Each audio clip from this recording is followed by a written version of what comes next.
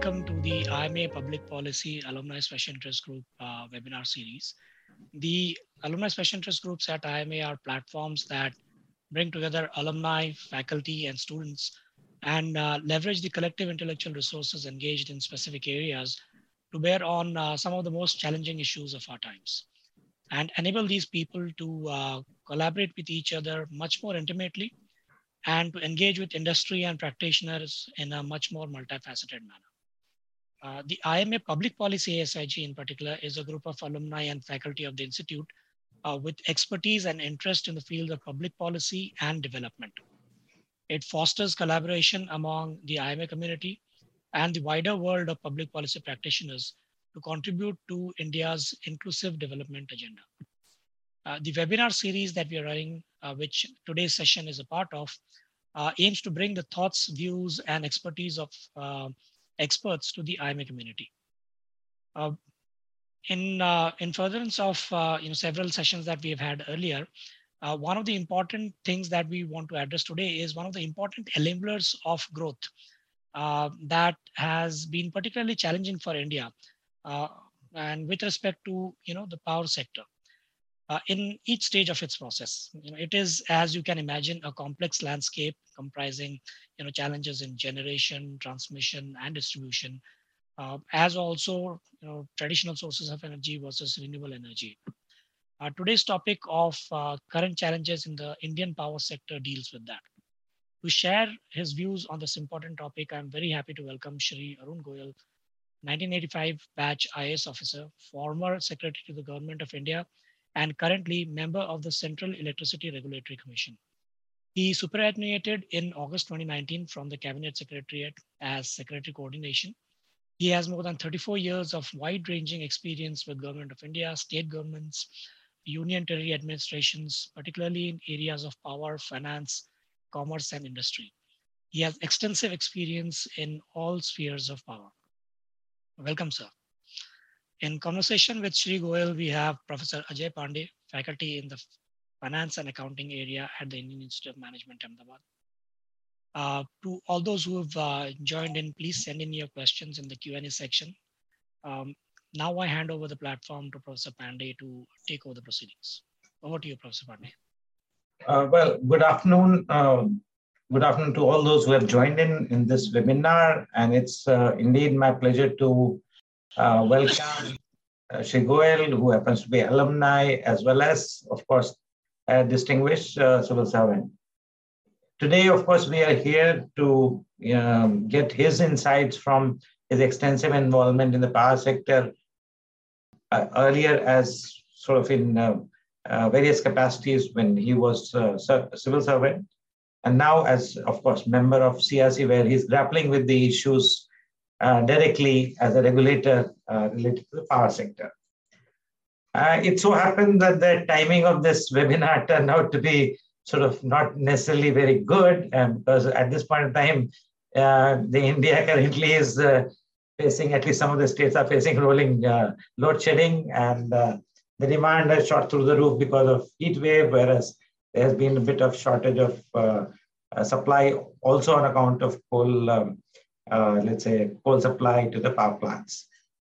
So anyway, this is, of course, very short-run problem. Hopefully, this will get over soon. But the sector, as those who are participating in this webinar may be aware, that the sector has long-standing structural issues. Some of them, I think we have been able to successfully overcome. There are, going forward, lots of issues which are still there, and we would like to get the insights of somebody like Mr. Goyal, who has been intimately involved in the sector in the past and also is currently vested with the responsibility of ensuring that the sector moving forward goes in the right direction.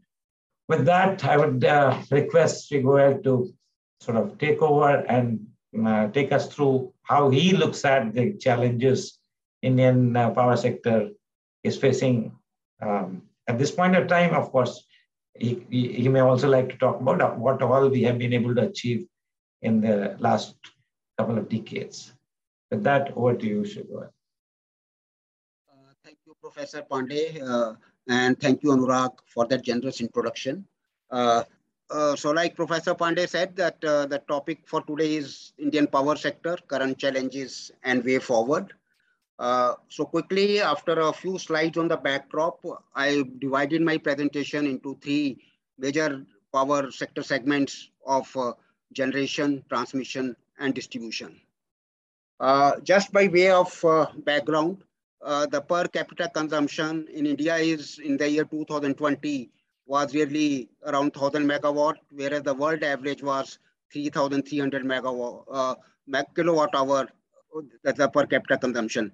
So, I mean, India's per capita consumption is roughly one third of the world average. So we are not here even comparing with the developed countries. Even the world average, our consumption is roughly one third. And also, if we see the per capita consumption, which varies, intra-state variations, they are also very, very huge. I mean, if we look at a state like Bihar, I mean, the per capita consumption is roughly one third of what is the average of India per capita consumption.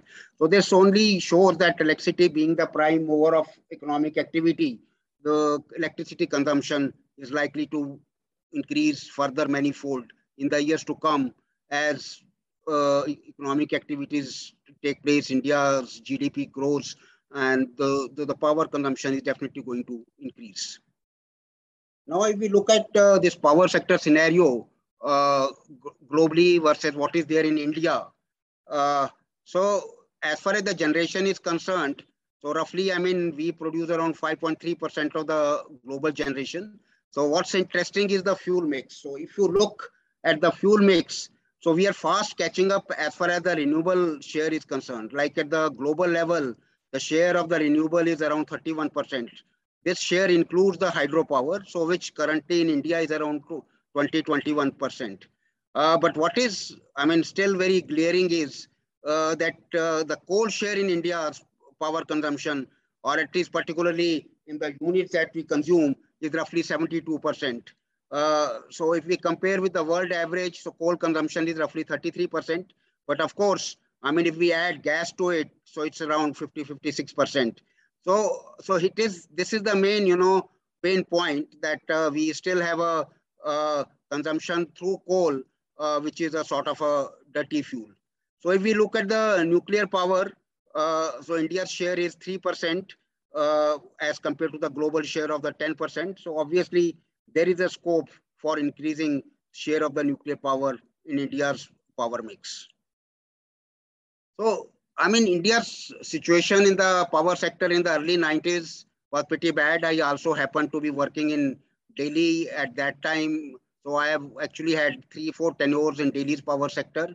So the whole system was actually paralyzed and almost unsustainable. The sector was not generating any internal resources to invest in global, distribution networks. Particularly the state registry boards, they were highly overstaffed. I mean, just I mentioned over here, so the number of employees per million units of energy sold was around 5 at that time in India as compared to 0.2. So roughly, I mean, it was around 25 times as compared to the developed countries, the type of the manpower that was involved. The capacities which were there, they were highly underutilized. The response time was very, very poor, and there was rampant theft and pilferage of power. Now, in this background, the reforms were undertaken in the year 1990. For the first time, Electricity Supply Act was amended to allow private sector participation in generation. So this is where we had Enron coming into India. Of course, this was not very, very viable kind of a thing because a lot of concessions were given to attract the private sector investment in generation. They were guaranteed 16% return on equity with full 5-year tax holiday. The debt equity ratio norms were relaxed to 4:1. And then also sovereign guarantees were provided and escrow benefits were provided in case SCBs were defaulted. I mean, this all led to very, very high tariffs, which at that stage was not sustainable, particularly for the reason that never have our distribution companies been financially in a good position to honor the power purchase cost. So the issue of, supplying power to agriculture at a cheaper rate has always been an issue. So even if we see over here, even in the year 1996, there was a Chief Minister's Conference where, I mean, it was resolved that there should be a minimum agriculture tariff of 50 paisa. But of course, it always remained on the paper. Nothing much was done. Then in 1998, transmission sector was opened for private investment. And then in 1998, Electricity Regulatory Commission Act came into force. So major path-breaking reforms took place in India with the coming up of Electricity Act in the year 2003. Here the generation was fully delicensed. Then there was also provision of determination of tariff by the bidding process. That is the provision under Section 63 of the Electricity Act.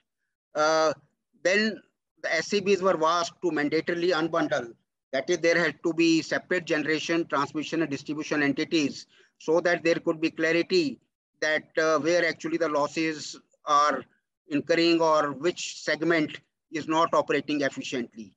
So there was also mandatory establishment of state electricity regulatory commissions. The freedom was given for having captive and group captive generation. Also provisions were there for open access in transmission, and trading was recognized as an independent activity. Now coming to generation. So if we look at this, I mean, actually the installed capacity wise state sector, I mean, not the central sector, state sector, it has a fairly good installed capacity, but I mean, roughly say more than 50%, nearly 50%, whereas their share in supply of power supply in terms of units is only 31%. It shows that the power generation units in the state sector are not operating efficiently because their share vis-a-vis the installed capacity is much lesser. So on the other hand, if we look at the central sector, I mean, their share is only 26%, but they are contributing approximately 40% of the share of the generation. Now, this is a little important slide. So this I have updated it up to March 2022. So the total installed capacity is nearly 400 gigawatt. And out of this, thermal is 236 gigawatt and renewable is 109 gigawatt and hydro 47 and nuclear 7. Now, I mean, if we look at this next pie chart, now here you see that the thermal share is roughly 76%. I mean, out of say 400, the thermal installed capacity is only 236. But in terms of the units, they contribute around 76%. The main reason is that we have an RE, but RE, renewable energy, by nature is intermittent in nature because, I mean, you get solar power only when the sun is out. So that's up to only around 8 to 9 hours in the day. For the rest of the time, you have to bank upon thermal, hydro, or other sources of generation. So the one of the takeaway over here is that even if the RE capacity was to increase manifold, we would still require capacities in thermal, nuclear, and hydro to take care of our base load. And even in the today's circumstances, when we are not able to meet the peak load, much of it is also coming that we may have, renewable power, but for particular instances, we don't have sufficient base load. Of course, like I think during the question hour, I mean, this issue can be debated and discussed a little more. Now, again, I mean, if we look at All India PLF, which had been constantly falling from the year 2011, I mean, it came down up in 2020-21 up to 53%. Of course, I mean, 56, 53 in the last 2 years mainly was COVID was a major contributor, but again, it has risen, but it is still much lower than what we were initially having around 70%. I mean, that shows the low PLF shows that our power plants are not working efficiently or to the sense that, I mean, their capacity is not being utilized fully. There has been rise in the energy requirements over the years, roughly at the CAGR rate of 4%. So there's a little bit of flat curve over here during 2020-21, but of course, I mean, last year, 2021-22, due to rebound of the economic activity, there has been increase again in the all energy requirement. Now, as regards the generation, I mean, demand, again, in the gigawatt terms, I mean, last year, 21-22, we met the peak demand of 203 gigawatt. And there was the news that on Friday, we met the peak demand of 207 gigawatt.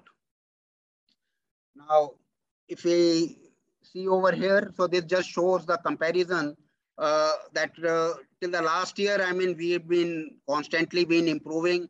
I mean, the peak shortages, which were in the range of, say, around 12% in the year 2001 they were almost insignificant in the year 2021, around 1.4%. And I mean, 2020, 21, 22 also around 1.2%. Of course, now starting April this year, so we are facing major challenges, and so only we'll see later, because the peak summer is yet to come, how the whole system behaves.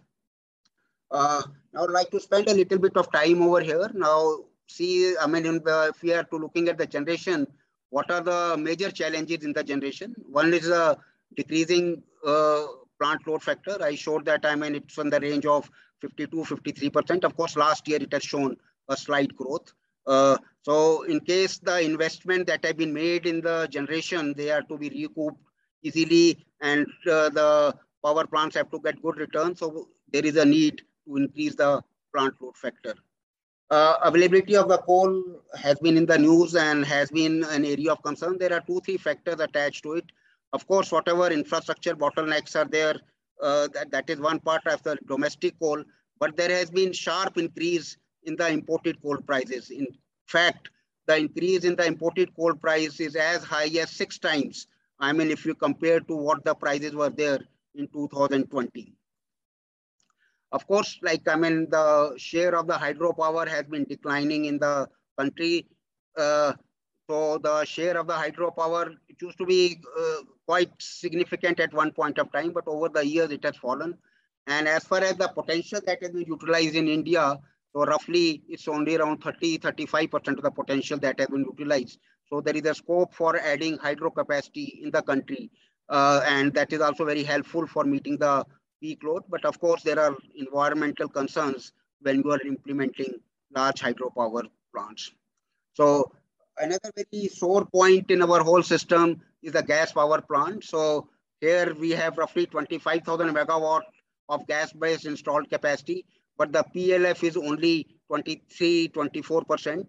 And mainly the plants run at this plant load factor, mainly on the natural gas that is supplied under APM, that is at the government determined prices.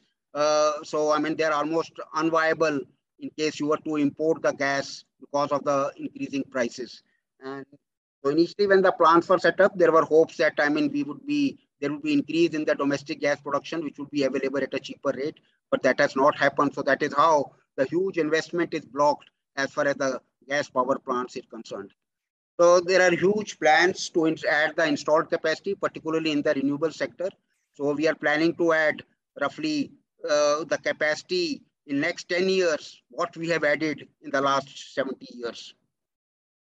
As far as the renewables are concerned, there are major challenges.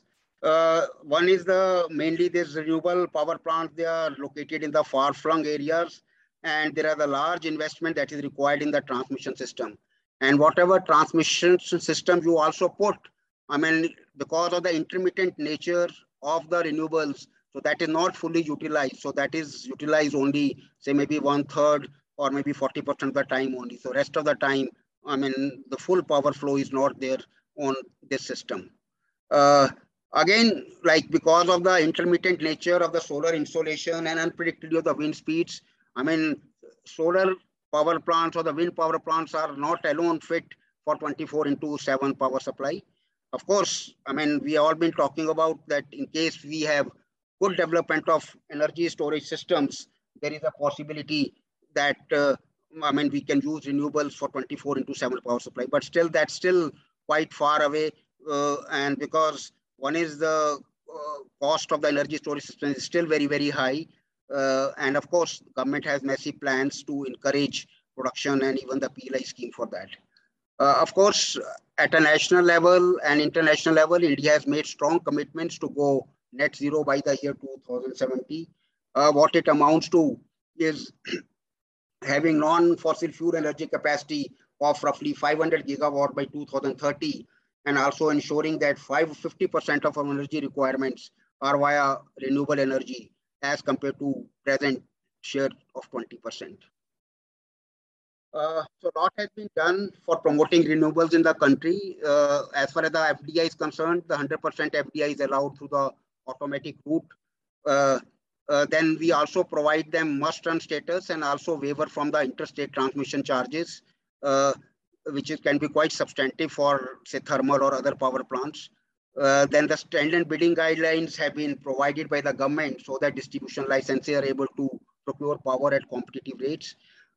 We also have renewable purchase obligations, which is in the domain of the state regulators, whereby the DISCOMs are asked to have a particular percentage of their total power purchase through the renewable sources.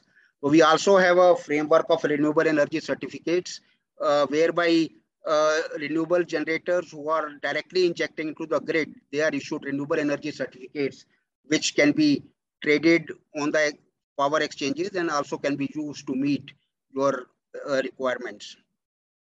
So in the deviation settlement mechanism also, we have special dispensation for renewables. So in the power exchange recently, new products have been introduced, green contracts, which can also be used by DISCOMs to fulfill their renewable obligation. So coming to transmission system, again, I mean, there has been good growth. I mean, at say around 10 years back, there used to be a lot of transmission constraints in the system, but the things are much better now. And if you see, we are moving towards higher voltages. More and more additional capacity is being added, say at 765 kV or 400 kV, because the studies show that the power transmission over high voltages is not only cheaper, and also the transmission losses are lesser. So again, there has been growth in substation capacity in line with the growth in the transmission capacity. So just roughly like there have been a growth of roughly 6.6%, 6.5% as far as the length of the transmission line is concerned, whereas the substation capacity has grown by roughly 11 to 12%.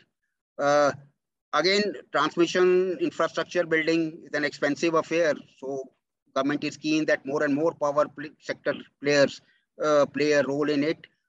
Say over the last 10 years, there has been the share of the private sector has increased considerably from say 3.3% to 7.4%. Again, in the substation capacity also, the share of the private sector has increased up to 4%. But again, the power grid, which is a state undertaking, continues to be the dominant player in the transmission sector. Again, I mean, there is a huge need for having good intra-regional transmission links, mainly because there are few regions like Eastern region and the Western region, we are surplus in power, whereas Southern region, which is not, has a deficit power. So again, there has been in the last 5-6 years, there has been a lot of stress on having building of the inter-regional transmission links. So we have added 27,000 megawatt during the period from 17 to 20 for transfer of power on intra-regional basis.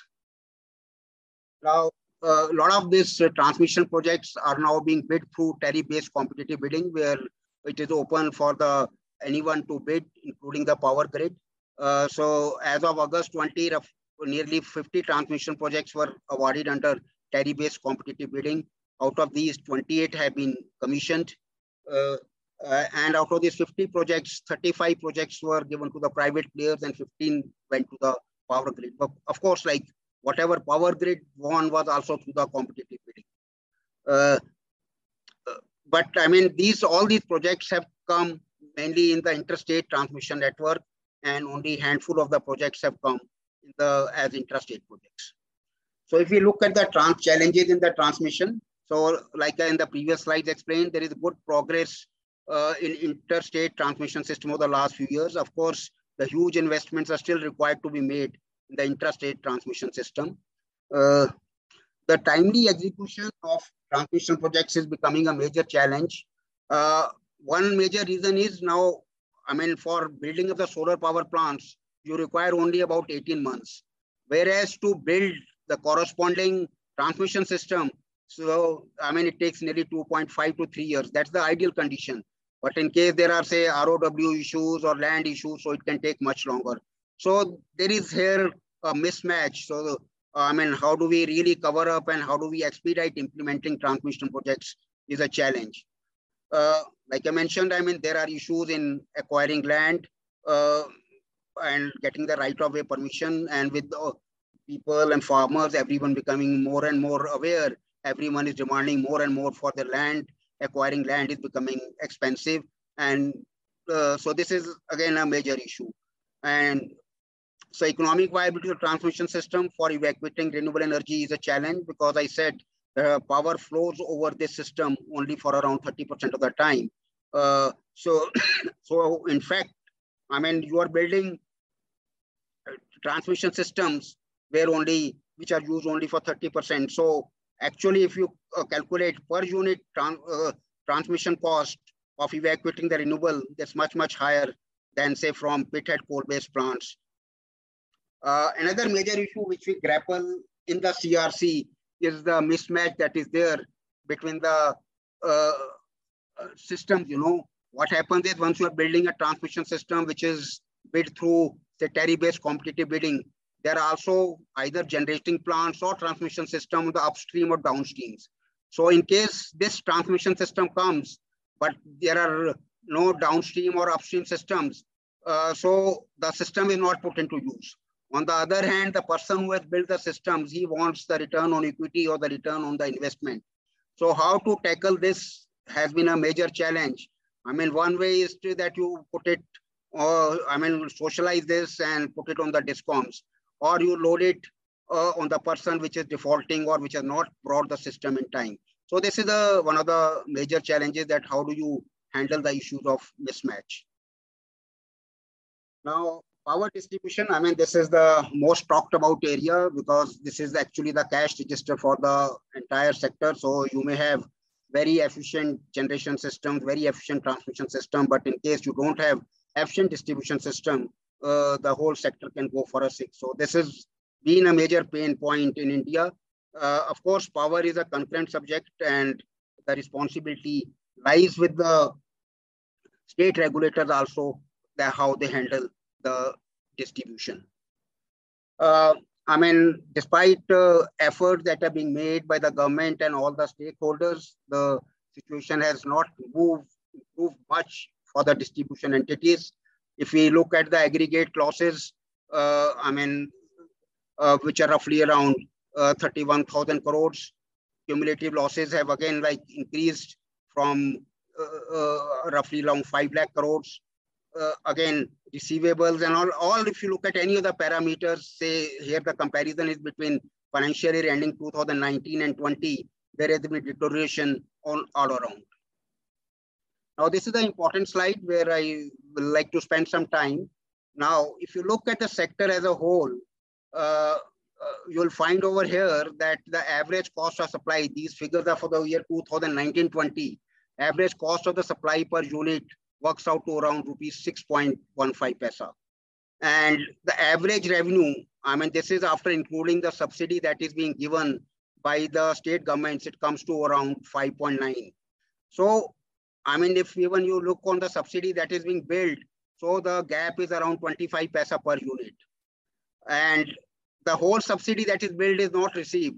So there is another gap of 5 paisa. So this gap is 30 paisa. Now, again, this 30 paisa is because there are a lot of Government of India schemes, particularly Uday scheme, and also state regulators also build up some of the revenue streams into regulatory assets.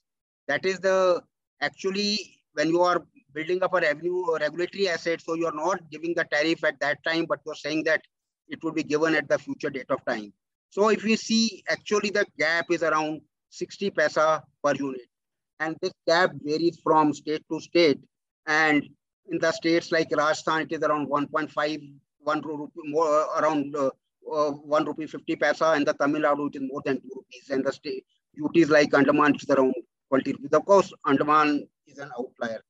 Now here, if you see, I mean, you know, roughly we have 1 lakh crore consumption of the units that are sold. Now here I just want to show the sensitivity that has to the price. So even if the tariff is increased by 10 paisa, so it roughly adds 10,000 crores into the system. So, I mean, so it's a big, huge political issue, and there is always reluctance to increase the price of tariff, even though, I mean, the costs are increasing, inflation is increasing, but you can see the sensitivity that, I mean, if you want to make the whole sector viable, even 10 paisa increase in the tariff puts around 10,000 crores into the system. So other challenges in the sector is the high AT&C losses. Again, they're roughly around 20%. Again, if you do the sensitivity analysis, I mean, 1% reduction in the AT&C losses adds around 6,000 crore rupees into the system. Of course, I mean, we all have to agree, and that like the present scenario, when we are having these shortages, I mean, these shortages are there for only short durations.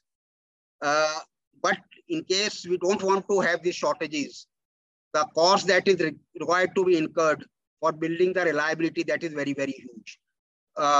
So like in case, I mean, the DISCOMs are not self-sufficient. I mean, there are no surpluses with the distribution companies.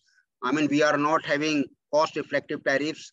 So it's very, very difficult to build the redundancy. So that's the major challenge, that how do you draw the balance, because always it is said that, I mean, seeing the demographic profile of the country, many of the people are not able to afford power. So you have to draw the balance between the two. So what I want to say is that there's a cost involved to the redundancy. In case we want to have reliable power on 24/7 basis, there's a huge investments required, and which will have a cost. So I have been involved in Delhi's power sector. Like in the Delhi, the power distribution was privatized. 3 DISCOMs were made. One was with the Tatas and 2 were with the erstwhile Reliance Anil Ambani group. So, I mean, in Delhi, the privatization has been a big success. Like through technology, Tatas in their areas, they were able to bring down AT&C losses from as high as 53% to 11% over a period of 12 years. I mean, we went for privatization in the year 2002. Then again, like this is this is a government-related issue. Of course, the government is keen on the privatization of the distribution. So that is how they floated the tenders for distributing private distribution for the union territories. So just to say, and overall also in Delhi, for all the 3 DISCOMs together, the AT&C losses, which were as high as 50% in the year 2002-03, have been brought down to 8%. So there have been, substantial reduce. Almost, in Delhi is almost no load shedding at all. I mean, which were as high as 5 to 6% in 2001 is less than 0.03%. So of course, like it's easier to say, but I mean, in urban areas, privatization is still not very difficult, but it's still a major challenge if you have to privatize distribution in the rural areas. So quickly, I mean, of course, like I said, the distribution is the major important area. So here, the major way forward is that should be that state regulators should determine tariffs on cost-reflective basis. I mean, without considering any cross-subsidization, and thereafter it should be free for the state government. I mean, to whichever category they want to subsidize. I mean, since it's a concurrent subject, they should be free to subsidize. Of course, whatever subsidy is required, that should be paid upfront, so that sector as a whole remains viable. And I mean, we are able to generate surpluses for making investment into the sector, so that redundancies can be created. So other ways are separation of agriculture and domestic feeders. So this has already been practiced by a number of the states. So advantage is that here agriculture, because the tariffs are low, and agriculture load can also be provided for particular time slots. So you have separated the tariff so that domestic supply can be given on 24/7 basis. So another suggestion that is generally made is that in case on a particular feeder or a particular area AT&C losses are high, then the load shedding should be corresponding to that. So that, I mean, they know that they have to act together to reduce the AT&C losses, to reduce the load shedding. So investing in technologies does help, as we have seen in Delhi. So, I mean, Tata's mainly through huge investment in the technology, they were able to reduce AT&C losses. So other issues are that, I mean, there's a lot of focus on demand side. Demand side management is also very, very important. There is a talk about differential tariffs based on intraday demand, so that during the peak demand, the tariffs can be increased so that customer can try to reduce their load during that period. So of course, we require the proper metering infrastructure for that. Again, like this is a major issue. I mean, in case we want to attract private sector investment into the sector, so we have to fast track contractual and tariff related disputes. And it mainly happens that in all the agreements, there is a clause of change in law and force majeure. So, I mean, whenever there is such issues arise, private players want to be compensated for that. So this is mainly a regulatory issue. But of course, I mean, the private players also have to be true and accurate while they're filing their petitions. This is a very important area, energy storage system. Like I said earlier, in case we want to see that more and more renewables come into place and they are able to take more of the load share. So energy storage systems are very, very important, because then during periods when the sun is out, the energy can be stored in these systems and then supplied when the sun is not there or winds are not blowing. We have seen increasing role of power exchanges. And we have to see that they come up with new products and there is more and more transparency. So this will also encourage merchant players to come. So at present, the share of the total power being sold to the exchanges is around 6-7%. And it has increased over the years, and we would see hopeful that the power exchanges will play more important role in the years to come. Again, we have a forum of regulators, which is under the chairmanship of chairperson of CRC. Here, all the chairpersons of the state electricity regulators are members, and FOR works on developing model regulations and developing common understanding on policy requirement. So there are many areas where REC is one area, I mean, renewable energy certificates, which was conceived in the FOR and which have been implemented successfully, and also division settlement mechanism. So, I mean, this is a very important forum which has been playing an active role. Of course, like I said, there has to be increased role of the private sector, whether it is transmission, distribution, or generation. And we have seen good role of private sector in generation. Of course, in transmission sector, it is increasing, but still very, very limited to around 4 to 5%. Of course, as far as distribution is concerned, there are only few examples.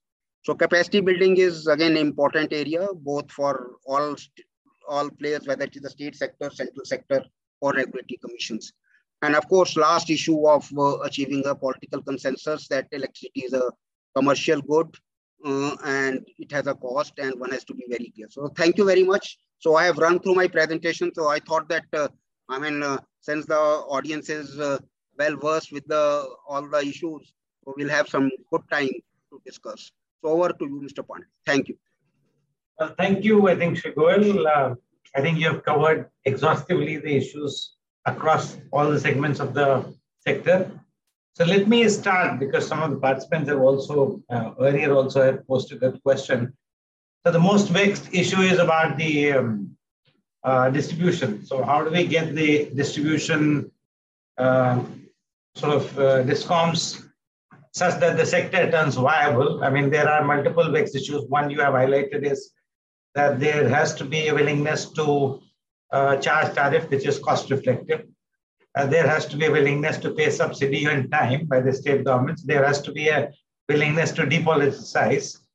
So this is one side. The other side is, of course, the capacity building at the DISCOM level, such that their forecasts are reasonably okay in terms of their requirement going forward. the choices are more robust than whatever is convenient at any given point in time when they are entering into power purchase agreement, particularly the long-term power purchase agreement. So how do you see this? How do you get that discipline within inverted comma within the DISCOMs and between DISCOMs, regulators, and the state government? So how do you see the trio actually working and panning out so that it actually can turn the sector around? See, I mean, I am quite of, like I said, the power sector distribution particularly is in power as a subject as such is a concurrent list, and in the distribution, tariffs are determined by the state regulators. So one of the foremost and important thing is that how we take politics out of the distribution. So that is the key to the whole thing. So if we look at the Delhi example, the main reason for Delhi's success, and even now that the state government is able to give so much subsidy and free power, is main reason is that on day-to-day basis, the sector is self-sustainable, mainly for the reason that we have been able to reduce AT&C losses considerably. I mean, like I said, that from 50% to less than 10%, of course, the DISCOM say that it's only in the range of around 6%. So to that extent, I think particularly in the urban areas, privatization can be of big help. Then the issue of PPAs is also very important, because the present mechanism has been that you enter into long-term PPAs, which are for 25 years, and you have to pay the fixed cost irrespective of you need or not. And if there are, say, alternative sources which come up where the generation cost is very less, but still you have to pay the fixed cost.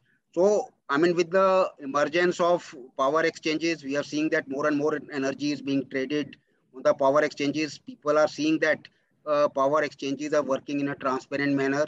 And once that kind of a confidence builds into the stakeholders, obviously we'll see more and more merchant power plants coming with new technologies. I mean, where the cost would be much lesser.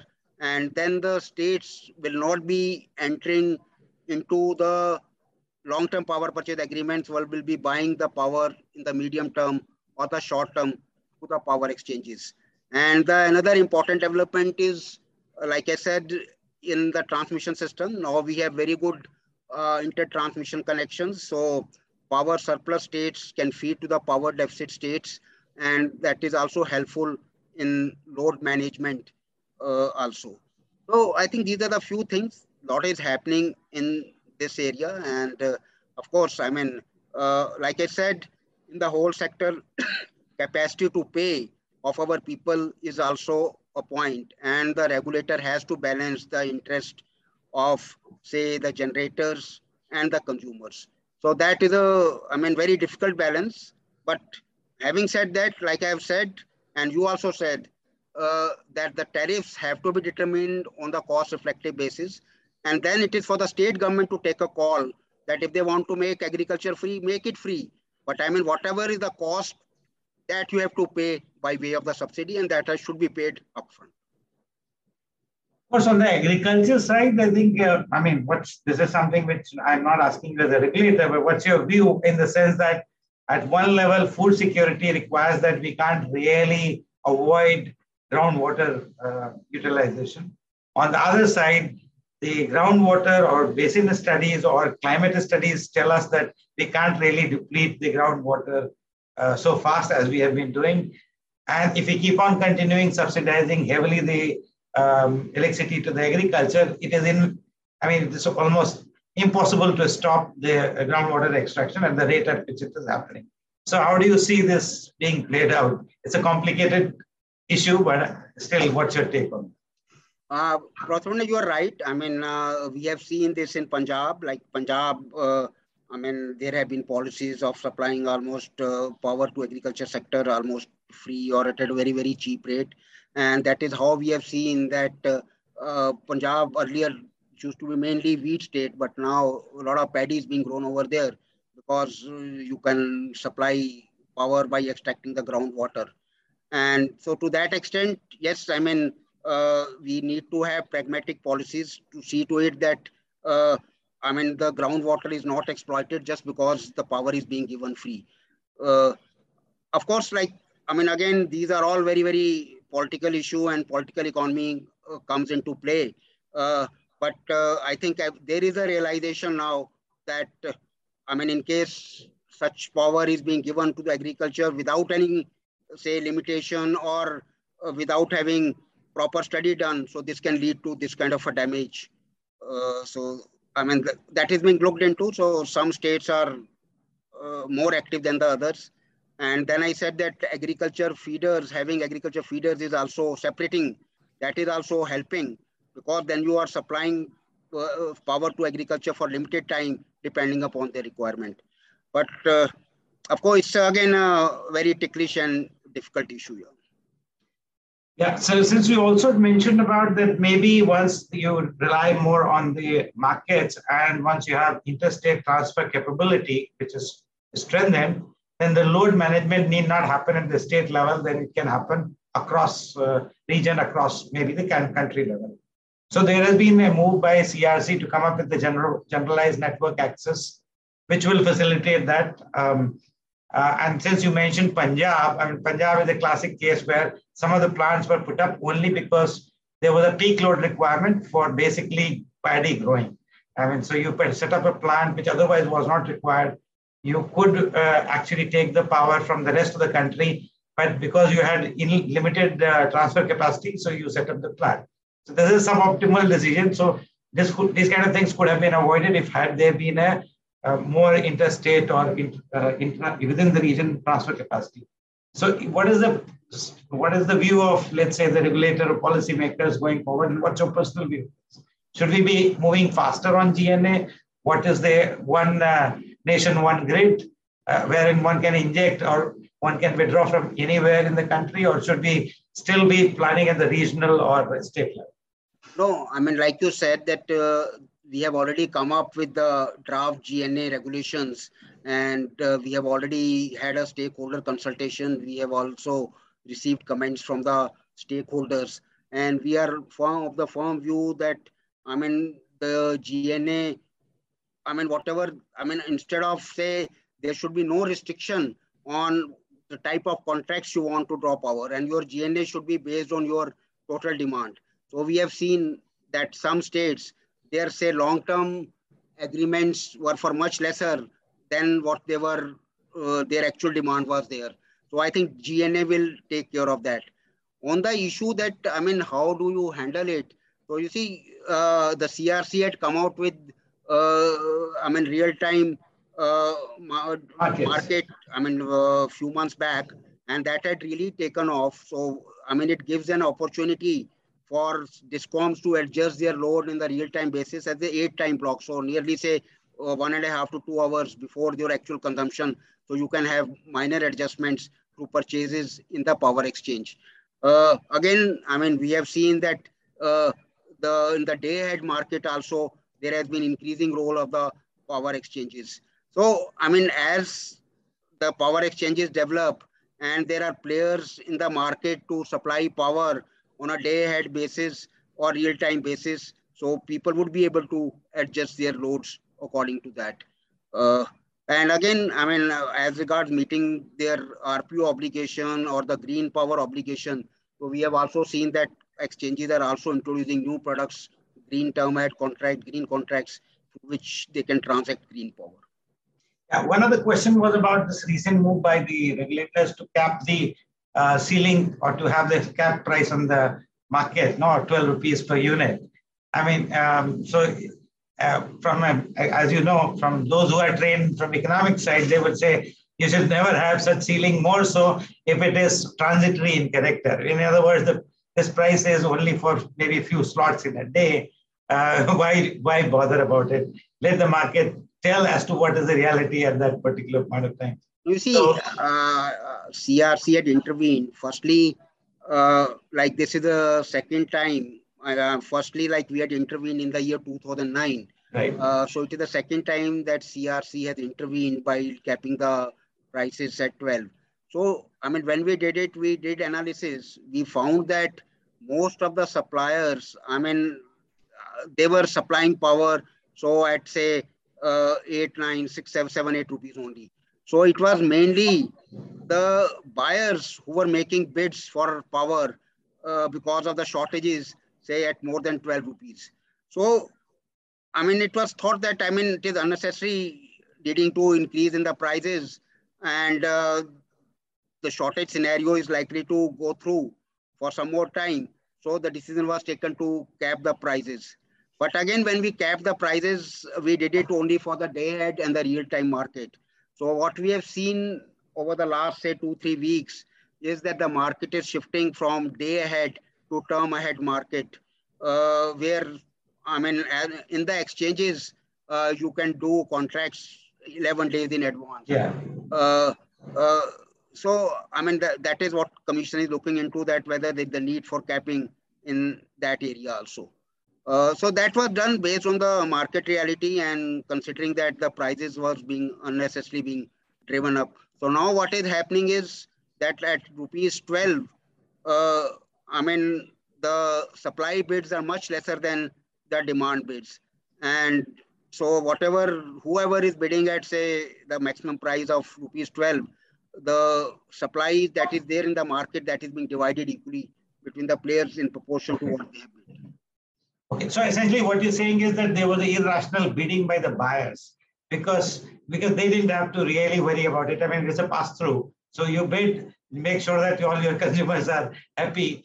You know that you'll get passed through anyway, and it doesn't matter. So it's an irrational participation. Yeah, I mean, it is, I would not say that it should always be passed through. Of course, the state regulators always can ask their discoms to say cap the price or you will not buy beyond this point. But I mean, till the time I mean, regulators don't intervene, then obviously whatever you purchase is a very minuscule proportion of your total purchase. So actually speaking, your power purchase cost is not driven very, very high. Yeah. But I mean, of course, it's more of an issue of optics because I mean, it looks that I mean, the power is being purchased at rupees 20 and suppliers are making huge profit. But if we really look at the in percentage terms, nothing. so what is being bought is a minuscule percentage of your total requirement. But you also know that the state regulators have not bothered about it because they know why they are buying at 20 rupees also. So I think historically we know that the state regulators have not bothered about that. It's just optics, as you say. Anyway, moving on to the next generation, I think our participants have lots of questions and mostly coming out of renewable. Some of them are, of course, talking about how are we exploring nuclear option, where has the thorium-based generation capacity gone so far? Why is that the foreign participation in the nuclear energy has not happened despite 2008 deals and so on and so forth? So there's one set of questions, nuclear. Would you like to answer that before I move on to renewable side? Yeah, on the nuclear, like I said, that at present, I mean, the share is quite less, around 3%. I mean, the government has plans to increase it to 5%. You see, in the nuclear, there's a particular issue. I mean, I was in Japan, posted in Japan when this Fukushima disaster happened. And that really put people off nuclear for some time.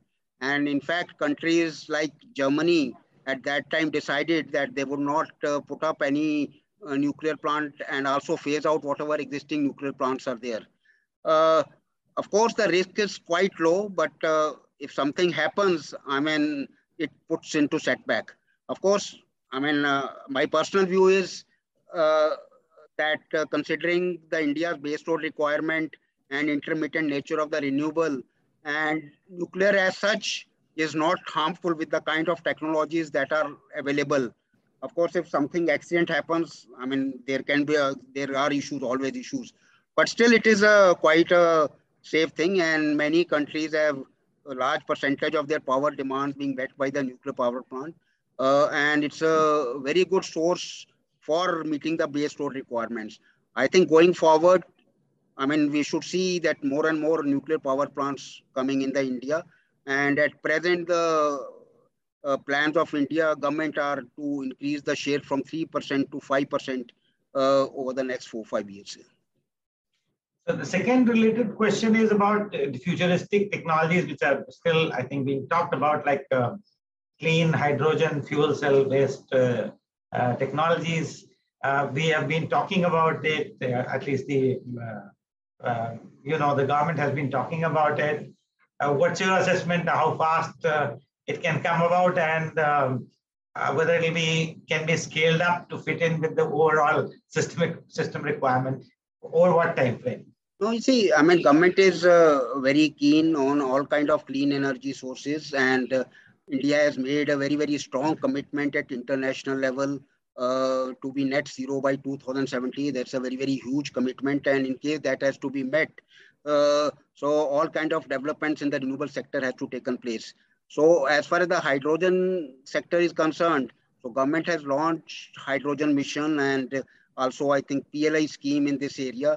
And there are special groups working on this, and it's just I personally feel a matter of time before we really make a breakthrough and it becomes cost effective.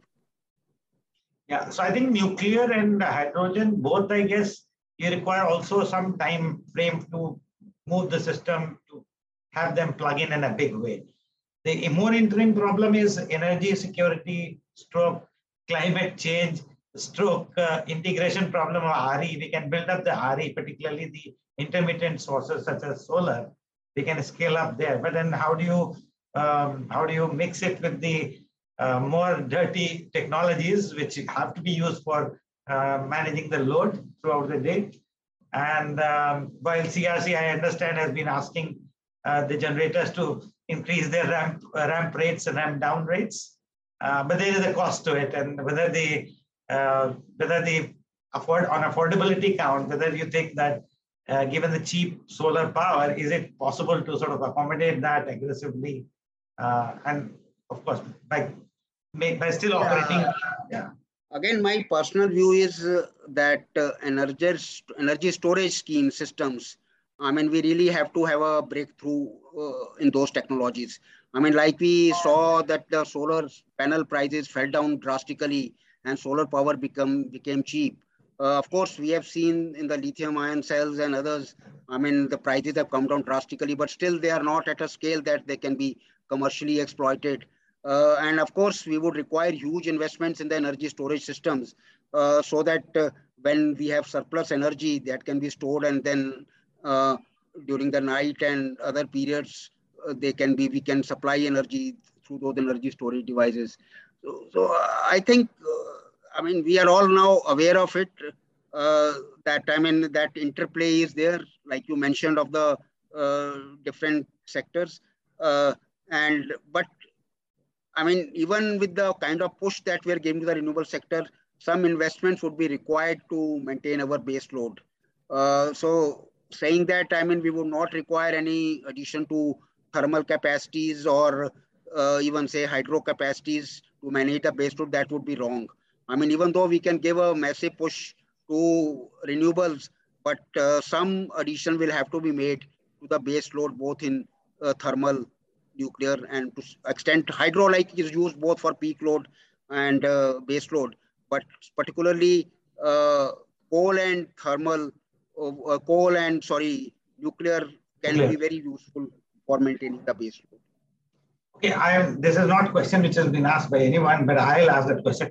So, like we have created gas capacity in the hope that we will get the gas from KG Basin.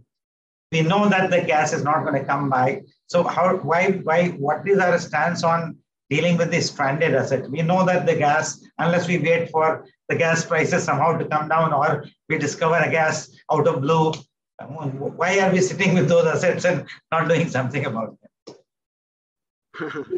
No, I mean, like one is that gas-based plants are very good for meeting peak load demand. Yes. I mean, they can be ramped up very easily. So that is one, their utility.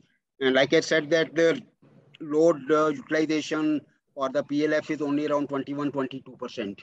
I mean, you are right. I mean, many of the plants have actually closed down or they are non-functional. Yes. But some plants, I mean, which are part of, say NTPC or say major players, which can be in a way sort of cross-subsidized. I mean, they are still existing. But putting up a new plant, gas-based plant is, of course, unviable or infeasible, but whatever existing capacity is there, somehow we are managing them. But again, like gas prices behave very erratically. I mean, sometimes they can really go down also. And maybe at that time, these plants can be used. But you are right. I mean, their capacity utilization is very, very low. And in case they remain very unviable for a long time, of course, many of them could be closed down over a period of time. Yeah, and we can free the assets. I mean, why do we sort of, land is blocked, manpower is deployed to keep them sort of So some of them plants might be which are connected to the APM gas pipeline, let's say, that on the main trunk pipeline. They can be retained. But the KG Basin ones, I don't see any. No, but you see, Mr. Pandey, the issue is in most of the plants, like in Delhi, we built this Bhavana gas plant, which is a huge plant. I mean, with the assumption that at that time, there were a lot of plans that we will be getting natural gas or India, a lot of gas will be produced in India. So that is how these gas-based plants come. Yes. And for Delhi, with the total ban on having, say, coal-based plants in and around Delhi, so gas-based plant was the need of the hour. But again, I mean, because of the affordability factor, it is being used at only 30-35% capacity. Because I mean, running them on imported gas is just not viable. I mean, no DISCOM is willing to buy at that price. So that's the situation here, reality. So thank you very much, sir, for joining in for this session. And Professor Pandey, I mean, as usual, I've been in your session when you used to teach us IDF. And it's always a pleasure to be in your session, sir. In fact, you could kind of really assimilate the kind of questions and ask it in a manner that really bring out the essence of the discussion very well. Thank you very much, sir. Thank you very much, sir. I think that's all from my end. Thank you, Praveen, and thank you, sir. Thank you, Professor Pandey. I mean, it's been very, very nice interacting with all of you, and it was my pleasure. Thank you for inviting me. Thank you, Praveen. Thank you. Thank you, sir.